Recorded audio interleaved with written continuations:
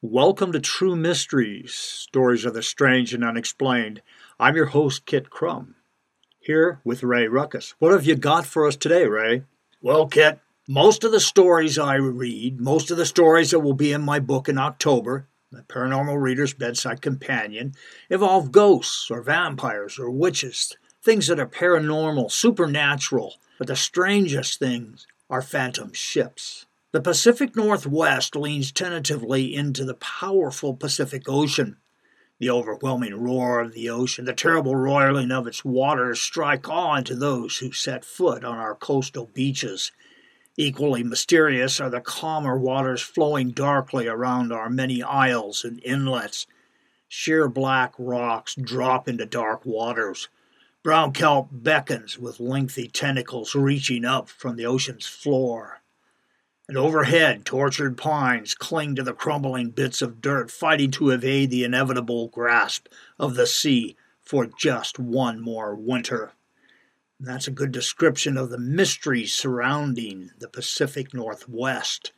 And I have for you, Kit, and for you, the listener, two phantom ship stories.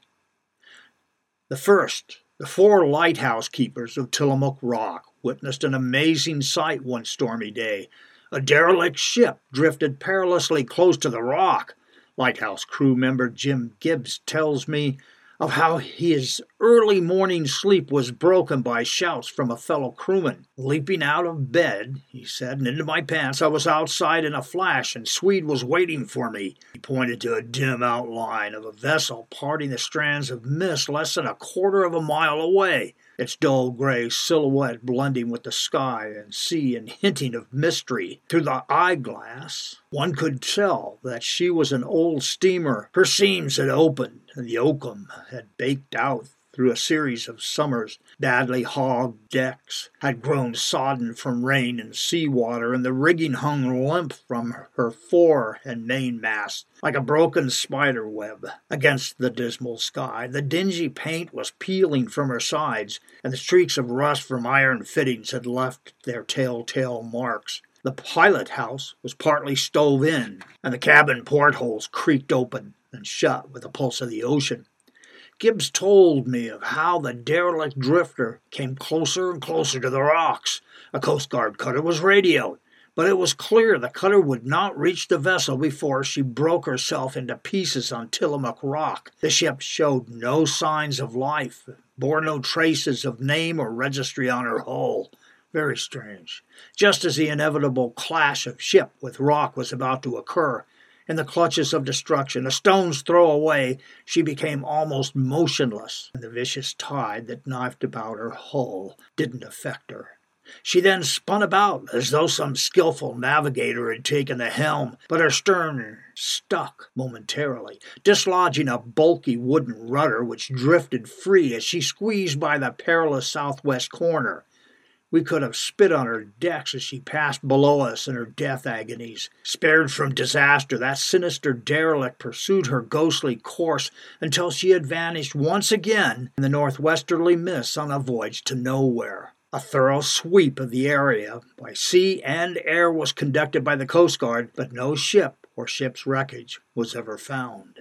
Our second phantom ship is the Valencia and takes place on the British Columbia coast. In January 1906, the passenger ship Valencia left San Francisco bound for Seattle via Victoria. She carried 94 passengers and 60 crew members. Just before midnight on January 22nd, the Valencia struck a submerged reef at Pachina Point. The ship hung up on that reef and slowly began to fill with water. Because she was wedged among rocks close to shore, rescue ships could not approach her.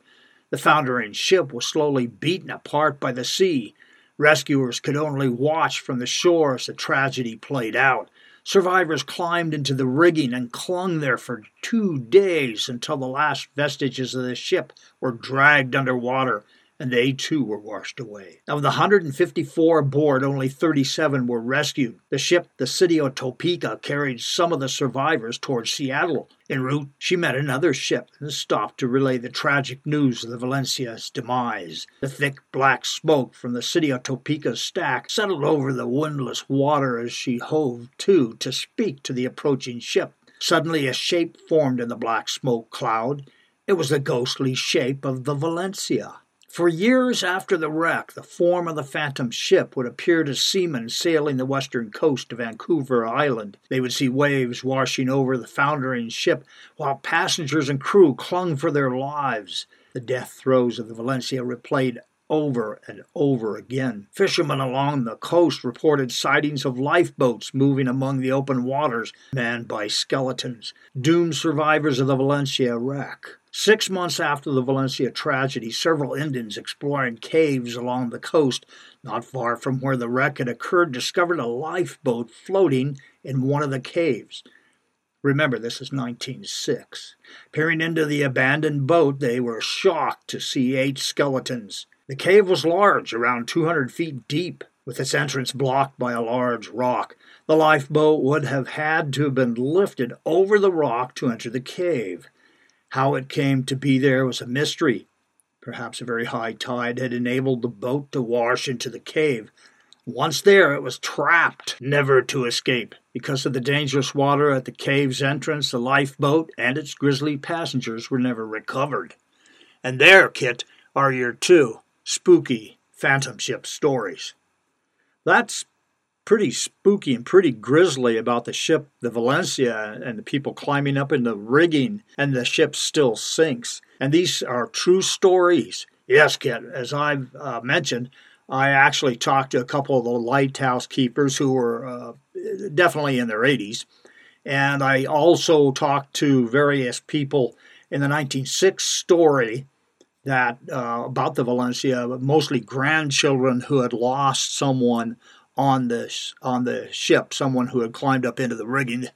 And I like to say that the stories I read are validated, and as the podcast says, they are true and unexplained. So are you still giving away books Friday? I am indeed.